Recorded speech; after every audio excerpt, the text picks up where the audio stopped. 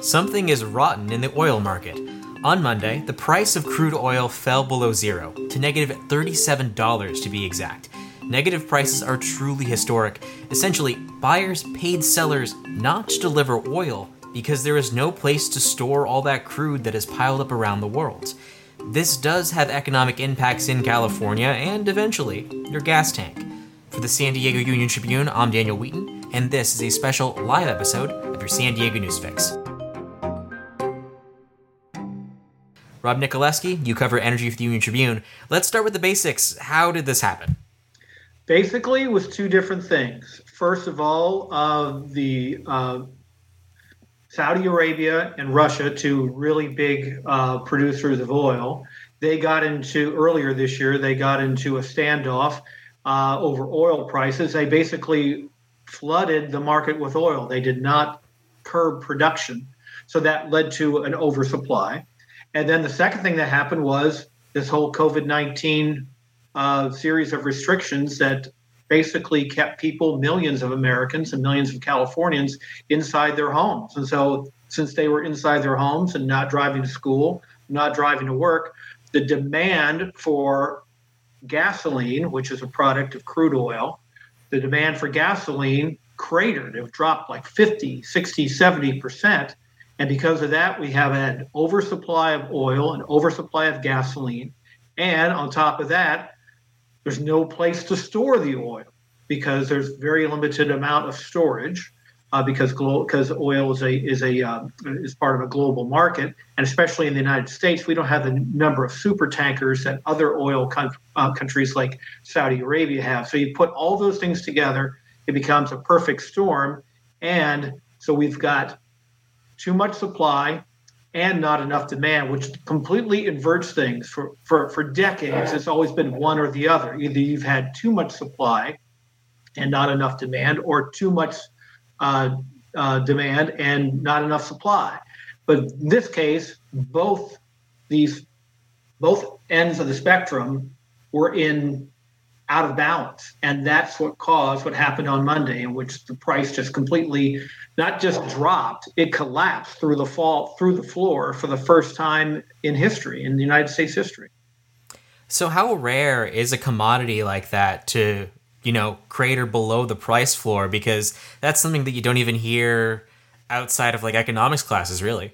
Exactly. Yeah. And, in the last few years, there's been some talk and been some unique instances of negative interest rates, which before the last couple of years, people thought was basically a financial impossibility. But this is the very first time it's happened for the price of oil. Before yesterday, the lowest price for U.S. oil was 10 cents a barrel, and they have to go back to 1931. I think if you adjust that for inflation, I think it's something like a few dollars a barrel. But this is the first time it's ever gone negative, and it's because of all those reasons we just talked about. Mm-hmm. And do you have a sense of just how much less demand there is for oil? Because this is everything from people aren't flying. I mean, the only thing that's kind of going is like the supply chain at this point, right? Exactly. Yeah. The amount of transportation fuel, when we're talking about jet fuel, is way down. Of course, gasoline's way down for the reasons we just discussed about people not driving anywhere. The only real outlier in this has been diesel fuel. Diesel fuel has actually remained fairly steady, and that's because diesel fuel is kind of like the workhorse for the American economy. Trucks, heavy equipment, they all rely on diesel fuel. And because we still have been able to keep the supply chains open in the United States, we've been able to have diesel fuel maintain its relative balance. Mm-hmm. That makes sense.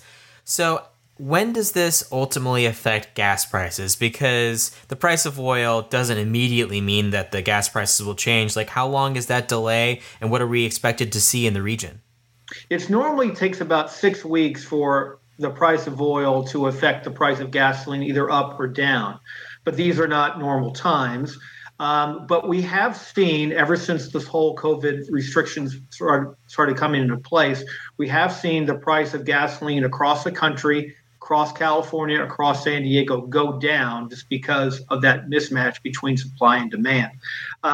So after yesterday's historic collapse, I talked to a number of fuel experts who all pretty much expected to see the price of gasoline in San Diego to continue to go down. Mm-hmm. It's not going to run at the same sort of pace because we're sort of comparing apples to oranges, because when you talk about the price of oil, you're talking about futures contracts, whereas the price that you pay at a gas station, that's not based on a future contract. You're not trading. You're not expecting or gambling to see what's going to be up or what's going to be down. You're buying that gasoline at that point at that price. And the other variable in this as well is that gasoline station owners have to protect their margins. They have to make a profit. They can't give away oil. They can't give away gasoline the way oil traders gave away oil yesterday at $37, at minus $37. She put all those things together, and the short answer is you will see a continued reduction in price of gasoline here in San Diego, in California, and across the United States, but it's not going to run at the exact, not even close to the exact pace. It'll go down, but it won't go down as rapidly as oil has gone down. And has anyone answered the question as to what the actual price floor is for gasoline? Like, let's say, these restrictions stay in place for another month or two. What's the lowest that gas could go in California? That's a good question. It's funny. I wrote a story really when the whole rumblings about COVID-19 first came, and you could see some movement in oil prices. There was some talk about, hey, we might see gasoline prices in California drop below $3 a gallon, and that did happen. Now, after this latest round of collapse, there's been some talk about maybe we'll see the price of gasoline in California drop below $2 a gallon. But a couple of caveats there as well. And as a point of reference, as of yesterday, the average price for a regular gallon of gasoline in California was $2.81. So we still have a ways to go there. And the other thing to keep in mind is that even though we've got the price has gone down, nobody's driving. So there are very, very few people who can take advantage of these low prices of gasoline. That's when it goes back to what we were talking about this mismatch. And that's why so many fuel people and oil people and gasoline people are saying this is unprecedented, because you've never been able to see a situation where, in every other situation in the past, if the price drop was on a downward track, then more people would drive because that would incentivize them to fill up their tanks. But now nobody's driving, so you've got this complete mismatch going on. Yeah, it's truly historic times. So have there been any other energy sectors that have been affected by COVID in any similar way? Not quite like this. There's been a slowdown, an economic slowdown all across the board in various energy sectors. And it's brought up some interesting questions about whether or not the switch to renewables might, especially in California, might be accelerated by what's happening at COVID-19. Because you could make an argument saying, okay, since we have so much uncertainty in the fossil fuel industry right now, maybe this is an opportunity for renewables. But then you could also make the same sort of argument, or make a different kind of argument and say, since renewables are a little bit more expensive than fossil fuels, then especially in this time of economic constraint, that maybe it's not going to help renewables. But at this point right now, everyone's hurting, but the gasoline and oil industry is particularly getting hurt. Mm-hmm. And finally, what makes this economic kind of time so different? Is just the pure scope of it. Like, it's not just the demand side, it's also the supply side. Everything is really frozen. But as we begin this economic recovery, do we expect oil and gas prices to remain low at least until economic activity starts to get to normal again? Yeah, a couple things about that. First of all, the real big variable here is nobody quite knows when this magical day is going to come when everyone, or at least a large segment of the economy, when people start coming back to work. And if we had a definite number on that, and this is a much larger issue as well, but when you're talking about energy, if we knew, okay, on June 1st, that's the day, but we don't know when that day is going to come. And today, for example, the West Texas Intermediate future oil prices for June dropped to $13. It was $27, just a couple of days ago. It dropped by a third just today, and that's only looking about a month out because people are rattled. The traders are rattled. So I think that's the biggest variable is we just don't know. The other thing is once people do start coming back to work, I talked to a fuel expert today, and he said he's not altogether convinced that gasoline demand is going to return to the level it used to be.